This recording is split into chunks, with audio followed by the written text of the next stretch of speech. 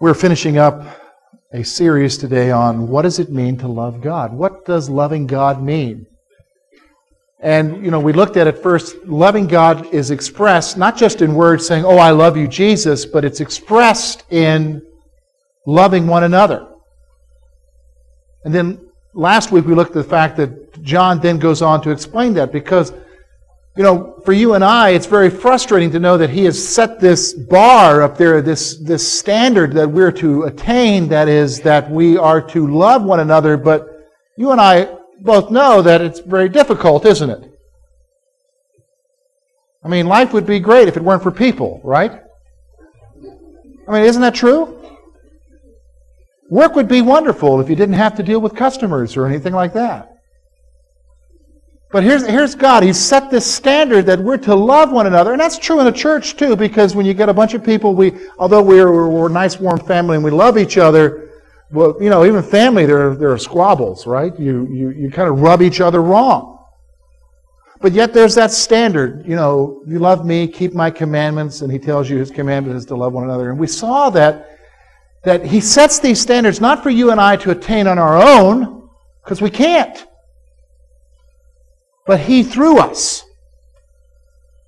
And so then when he finished out the section last week we looked at, he talked about then that would guide us in our prayer time, that we can go to him and know that he hears us and that he'll answer us when it's in accordance with his will. And what was his will? That you and I love each other. And so when we go to him and say to him, "Lord, help me to love that person," he'll help you. So today what we're going to look at then is, okay, so he set this standard, I'm going to express my love. He'll help me to do that. We're going to look today exactly what does it mean then to love God. How do I express that love?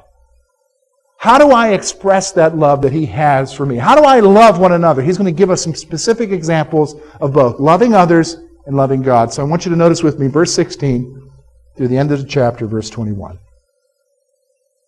If anyone sees his brother sinning a sin which does not lead to death, he will ask, and he will give him life for those who commit sin not leading to death. There is a sin leading to death. I did not say that he should pray about that. All unrighteousness is sin, and there is a sin not leading to death.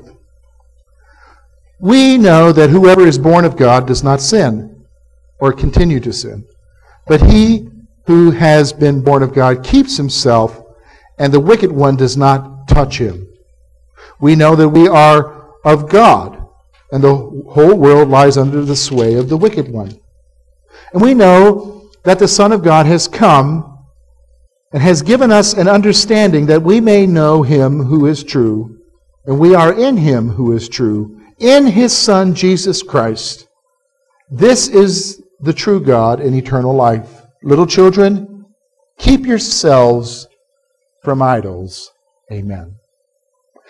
Basically, if we were going to talk now about how do I express that love for God? 3 ways. We're going to look at each one of these ways. Number 1, we're going to see that we express it through prayer. We express it with confidence. And then we express it with devotion. So let's see what he's talking about. First of all, through prayer. Verse 16 to 17, which I think is a natural following of verse 14 and 15, where he just talked about it. Whatever we ask, he'll give us. So then he tells us what we're to ask about.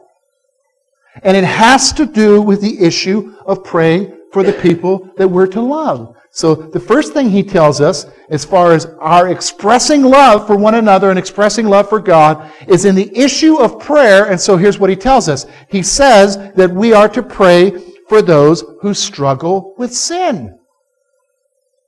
We're to pray for those who struggle with sin. Now, when you look at this passage, it says a couple of things here. A sin which does not lead to death and a sin which leads to death. And you're thinking, what does that mean, George? Here, let me give you a simple illustration of what he's trying to say to us.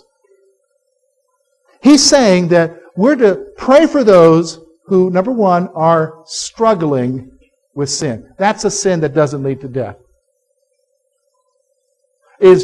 Every one of us sins, right? And every one of us struggles with sin. Now, you need to grasp the reality of that. If you don't, you got problems. Every one of you, I don't care how long you've been a Christian, are struggling with a sin. I'm struggling with a sin. In fact, the sin I'm struggling with right now, I wasn't aware of when I first got saved. He had me deal with other sins earlier on.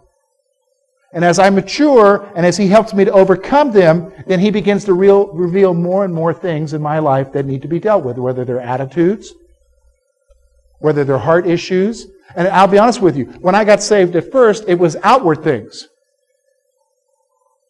But now as I'm getting older, now it's going to be almost 22 years as a believer now, I'm finding that the things that I'm dealing with are more issues of my character, they're more issues of my inner life, they're more issues of my heart attitude about things.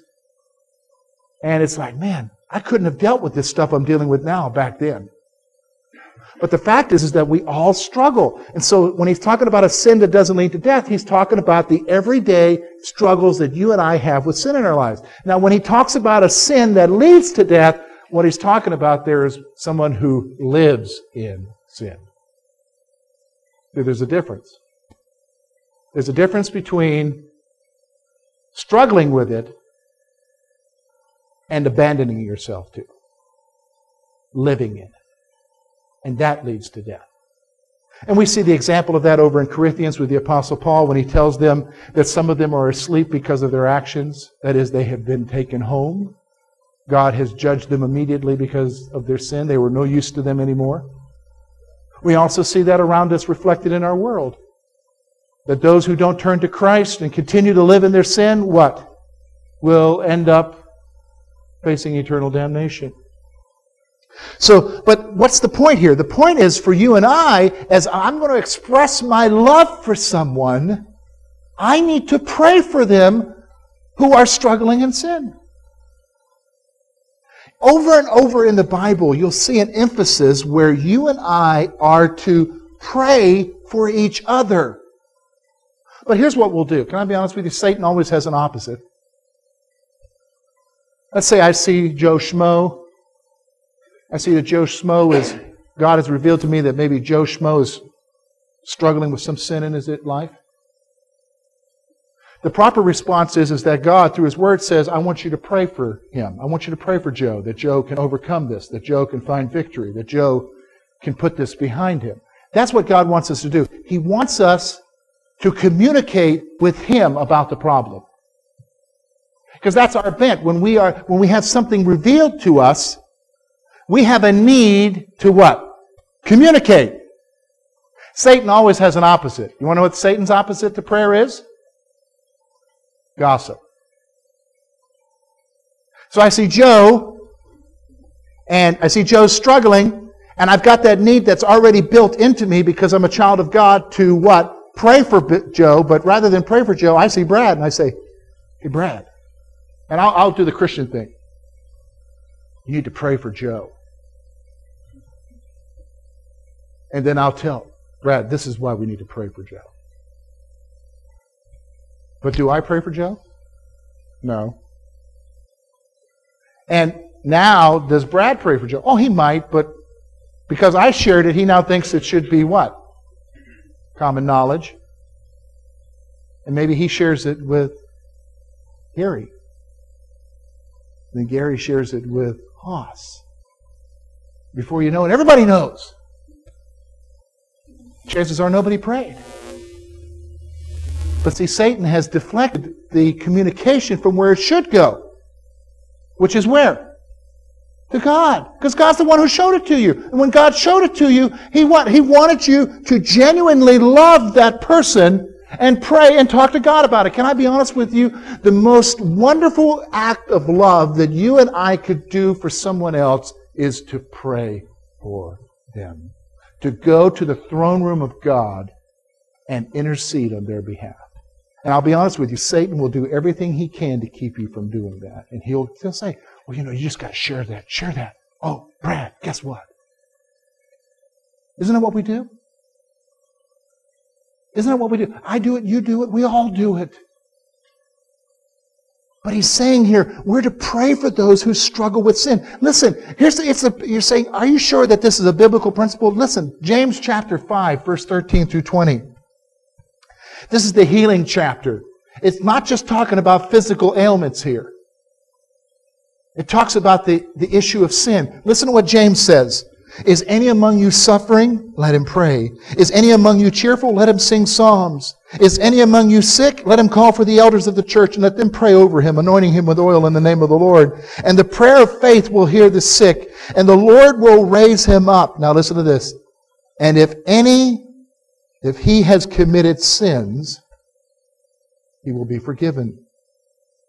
Confess your trespasses to one another and pray for one another that you may be healed. The confession of what? Sin. Then he goes on, the effective, fervent prayer of a righteous man avails much. Elijah was a man with a nature like ours, and he prayed earnestly that it would not rain. And it did not rain on the land for 3 years and 6 months. And he prayed again, and the heaven gave rain, and the earth produced its fruit. Brethren, if any among you wanders from the truth, someone turns him back, let him know that he who turns a sinner from his error will save a soul from death and cover a multitude of sins. We got a responsibility. We got a responsibility. If I'm going to say, I love Jesus, and he says, okay, you love me, then you need to love others. And the way he's saying for me to understand here is that I've got to pray for those who struggle with sin. But who are those who struggle with sin? That's our next point here. I want you to notice. Here's what he's saying. Everyone. Notice what I said. I'm using the word everyone struggles with sin in their life. There's no holy group that's perfect. There's no holy group. I'll never forget. I remember, as a boy, I was growing up in South Carolina. Down the road from us was an auto wrecker and a maintenance shop, and that's where my dad would take our vehicles. And I remember I went over one day with my dad in the truck to get a vehicle inspected or something, and we're in the shop there, and it's July, and it's hot in South Carolina, as it always is. Humidity's 100%, and we're at the garage there, and the mechanic who owns the garage there, he's talking with my dad, and the mechanic's wife came in, and she belonged to one of these holiness churches, a holiness movement. She had long dress down to here, honey bun in the back of her head, and somehow I don't know how they got on spiritual things, because my dad wasn't a spiritual man, but she said, and she made this comment, I've stopped sinning long ago. I don't sin anymore. I've reached perfection. You're laughing. Her husband just about fell out of the chair laughing. He knew better. And so you've got some people who think that they have arrived. Well, the reality is we haven't arrived. Everyone, you and I, we struggle with sin. So what does that mean then? That means we should be what? If we're going to love each other, we should be what? Praying for each other. And and this is the kind of prayers, because we recognize that everyone sins. I shouldn't be praying these kind of haughty prayers. Oh Lord, I pray for that one. Lord, they're not like me. They're struggling. No, that's not the kind of prayer that God wants you to pray. He wants you to pray recognizing that you struggle too. Lord, help that person. They're wrestling right now. Lord, I've been there. I know what they're going through. Or, Lord, I may not have done that, but I know the issue of sin is so hard. And, Lord, free them from that issue. It's not an issue of you being better. It's a recognition that we all need God. And so you say, Lord, help them. Help them. Help them. So he says to me, and you, and I, that we need to express our love through prayer. Can I ask you a question? Are you praying for others? When you come here, maybe you see something I don't see, and you recognize that the person maybe across the aisle from you, or a few seats in front of you, or behind you, or even next to you, is struggling with something. and you've got that urge to talk. It's a natural urge. God put it in you. Are you talking to God about it? Are you asking God to help? The next thing I want you to know is we can express that love with confidence. And see, again, this just flows naturally out of the issue of prayer because we can have confidence in prayer. So he's going to talk about now that as I express my love towards God and towards others, I can have confidence. And he tells me I can have confidence in 3 different areas, that my confidence is based on 3 different things. Look with me at verse 19. He says this. We know that we are of God. Verse 18. We know that whoever is born of God does not sin, or it should be, does not continue in sin, is another way some other translations put it. But he who has been born of God keeps himself, and the wicked one does not touch him. First thing I want you to notice about the confidence that we can have as we express our love, and especially as we express our love in praying for someone. Here's what he says. We will not continue in sin. We will not continue in it. You're struggling with something right now. I'm struggling with something right now. What's he saying? That because you're a child of God, you will at some point not continue in it. You'll find victory. Let me just stop for a moment. Did you hear me? At some point, you'll find the victory. Don't give up. You're struggling with something. Maybe it's an addiction of some sort. And you're ready to give up because it just seems like every time you try, you just fall back on your face and you don't want to get up off of your face. And it's like, what's the use? Might as well just not even try anymore. You need to recognize and have a confidence that God says, if you're a child of His, you won't continue in it anymore. The road may be rough to overcoming it. And believe me, it is rough. It is rough. You train your body in something for a long period of time, and then you try to give it up, it's rough. How many of you want to go cold turkey on chocolate? I mean, especially, think about it. 10 days from now is the big chocolate day, isn't it? Valentine's. You know, you go to Walmart, you buy one for your sweetie, and then you got one for yourself that you're sneaking out of later, you know? You know what I'm saying?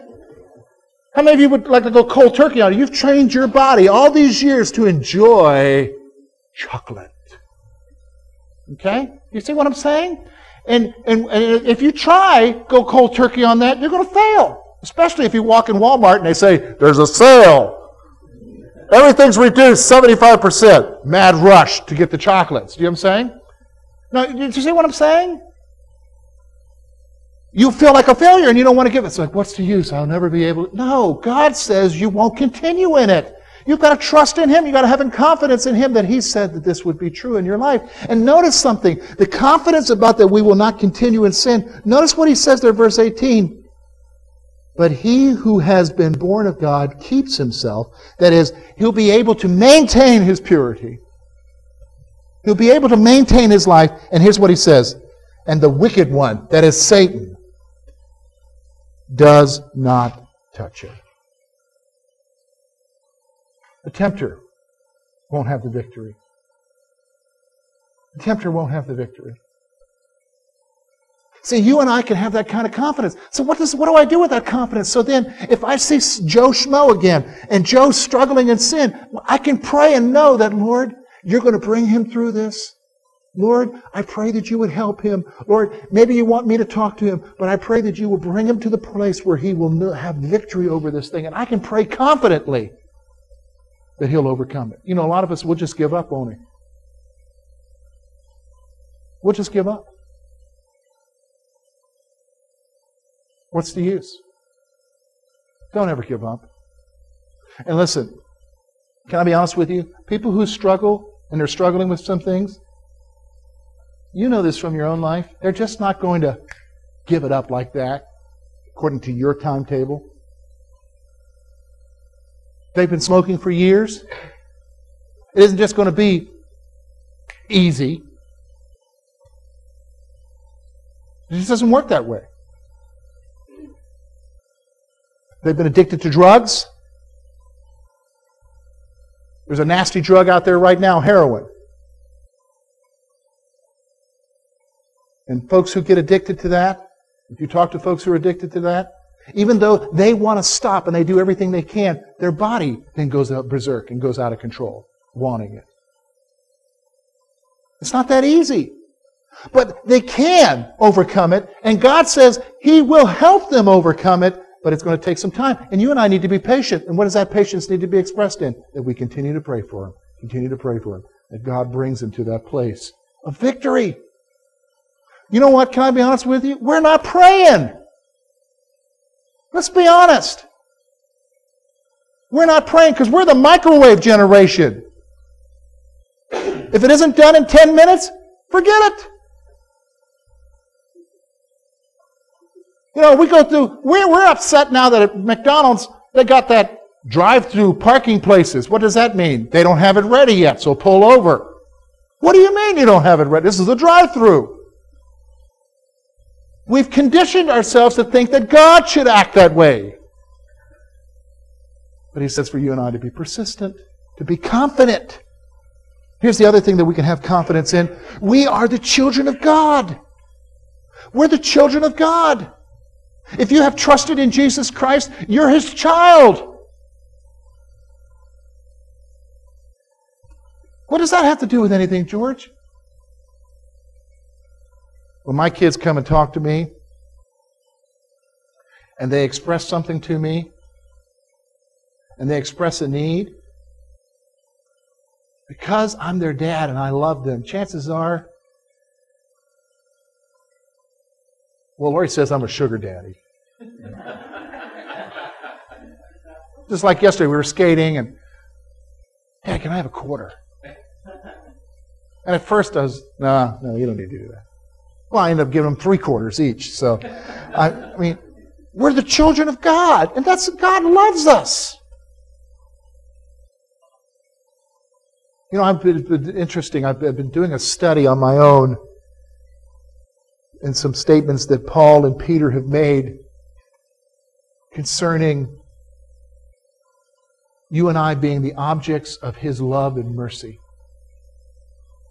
And the emphasis of the passages that I've been studying is that God, before even eternity, wanted us to be objects that He could continually bestow love and mercy onto. Isn't that an awesome thought?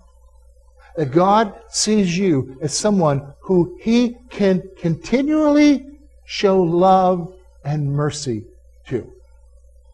Wow! We're the children of God. So I can have confidence in that. I can have confidence in that. The next thing is that we also can have confidence because we have an understanding concerning Jesus. We have an understanding concerning Jesus. Who Jesus is. Look with me. Notice what He says in verse 20. He says this, "And we know that the Son of God has come and has given us an understanding that we may know Him who is true, and we are in Him who is true, in His Son, Jesus Christ, and this is the true God and eternal life."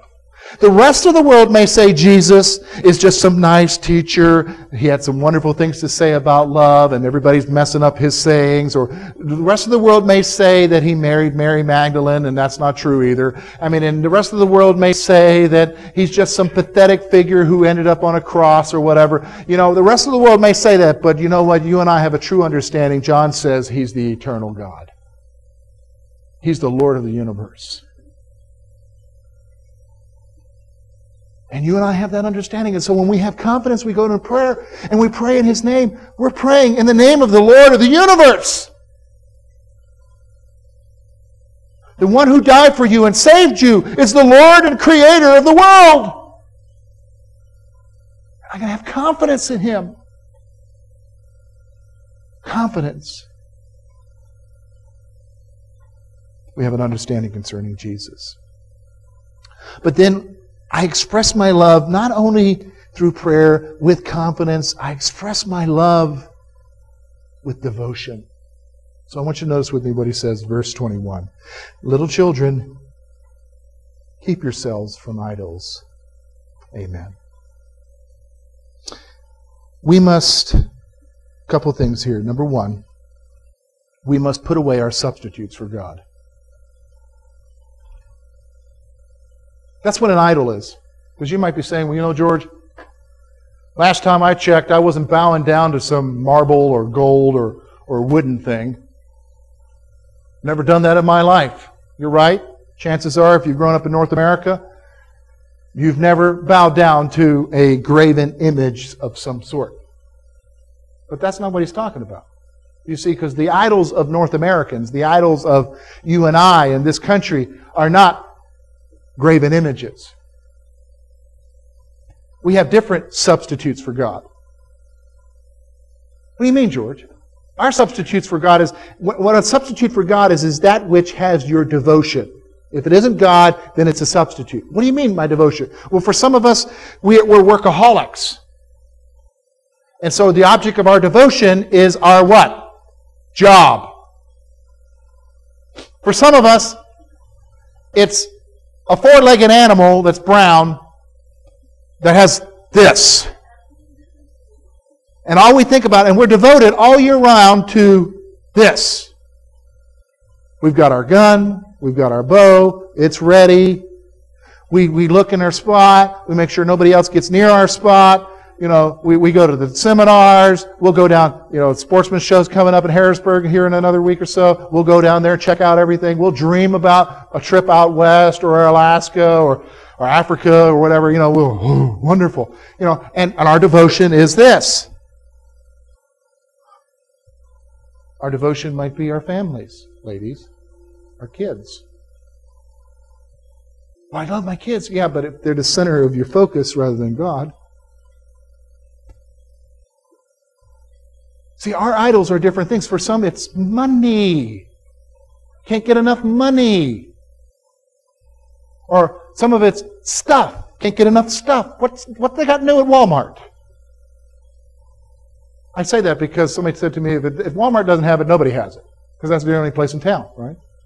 You know, I mean, stuff. Stuff. We got to put away our substitutes because we can put our confidence in this. Government. We can put our confidence in government. And they can become our substitutes of devotion rather than God. What are you devoted to? Maybe it's your spouse, or your boyfriend, or your girlfriend. What is it? Education. Here's a funny one. You know, I graduated from Liberty in 1993. I had a bachelor's degree and a master's degree. Thought that by the end of the summer I would be in a church somewhere. I ended up spending 3 summers pruning Christmas trees. And that'll humble you. Because my devotion was education. Or whatever. And God told me it wasn't. And I'll remember, here's a joke, here's what happened. So I'm working with these young guys. There's another guy there, he's got a nursing degree, he's looking for a job. I've got this, I'm looking for a church. And we're working with these guys who are getting ready to go to college. And they say, oh, I just can't wait to go to college. We're sharing those trees. Can't wait to go to college and get a real good job. And we said, yeah, you'll be right back out here with us. You know? You can have different things up there that distract you from God. And he says, put them away. Put them away. We must put away our substitutes. Listen to this. World Magazine back in 1999 had this. 100 decoys were placed on the Uzu Peninsula of Japan to attract the endangered albatross and encourage them to breed. For more than 2 years, a 5-year-old albatross named Deco tried to woo a wooden decoy by building fancy nests and fighting off rival suitors. He would spend his day standing faithfully beside her woodenness. Japanese researcher Fumi Sato, talking about the albatross's infatuation with the wooden decoy, said, "He seems to have no desire to date real birds." So it is with all people who put their affections on the gods of this world. instead of placing their love in the God of the universe. He tells us to put away our substitutes for God. You know what? You and I, when we chase after our substitutes, we're just like that dumb bird trying to woo a wooden decoy. So what's he telling us? We must be devoted to Him. That's what he's telling us. We must be devoted to God. Did you wake up this morning and the first thing you thought about is saying to Him, Lord, thank you for another breath? Lord, this day is going to be a difficult day. Can you help me face it today? Lord, I'm facing this bill, or I have this need, or I'm facing this issue. Can you provide in that area? Did that come across your mind, or did you think, oh no, another day? Where's the coffee? Is that what you thought? Dumb alarm. Wake up. Devoted to God. We must be devoted to Him. Let me give you 3 things as we conclude our series here. Number 1, are you expressing your love with actions? Loving God is not just words. It is not just saying, I love Jesus. Really? Do you show it? Do others see it? The reason why, unsaved people, people who don't know Jesus Christ, have a difficulty with some Christians is because they're all talk and no action. I mean, they're the holy rollers at work. And they'll let you know what they believe, but then we can see how they live, and it's completely different. Do you express your love with actions? Do you? Next question is this. Do you pray for others? Do you? Do you pray for others? God, you know what? I can guarantee you that if you've gone throughout this week, that you have been confronted with someone's issue this week. Just guarantee you. Maybe not just one someone, but a lot of people's issues this week. God has brought to your mind, or God has shown you people in your life or people that you interact with who are struggling with stuff, who are dealing with stuff, who are going through stuff, people who are just in the midst of it. The day probably doesn't go by that you don't come across someone like that. Can I ask you a question? And maybe even some of them will even say to you, can you pray for me? Have you been? You know what? If we're honest, we haven't. Kind of reminds me of the preacher who, Bill came to him the week before and said, Pastor, can you pray about this for me? Oh, yes, I'll pray for you, Bill. Well, the pastor had a pretty busy week, and he forgot about Bill. Till their church comes, and he sees Bill walking through the door, and he says, oh, I'm supposed to pray for him. Lord, help Bill with his problem. Isn't that what we do? Are you praying for others? Hey, the most wonderful thing people tell me means a lot to me. Just last Sunday, somebody walked in my office and said, are you doing all right? I was in my prayer time. God brought you to mind, and I prayed for you. That's a wonderful thing. Are you praying for others? Next thing, final thing is this. Make God the focus of your devotion. Make Him the focus of your devotion. He's the only one who will satisfy you. It isn't going to be work. Can I be honest with you, workaholics? You're devoting all your time to the job. You can be replaced. They will replace you. Here's what happens, because I've been there. You get to the place where you think the company rises and falls on me. If I'm not here, if I'm not doing it. they won't exist. You know what? They still go on after you're gone. They still do it. Make God the center of your devotion. You know what? That's where you fall in love with Him. And as you fall in love with Him, as you're devoted with Him, that's how you're able to express it to others.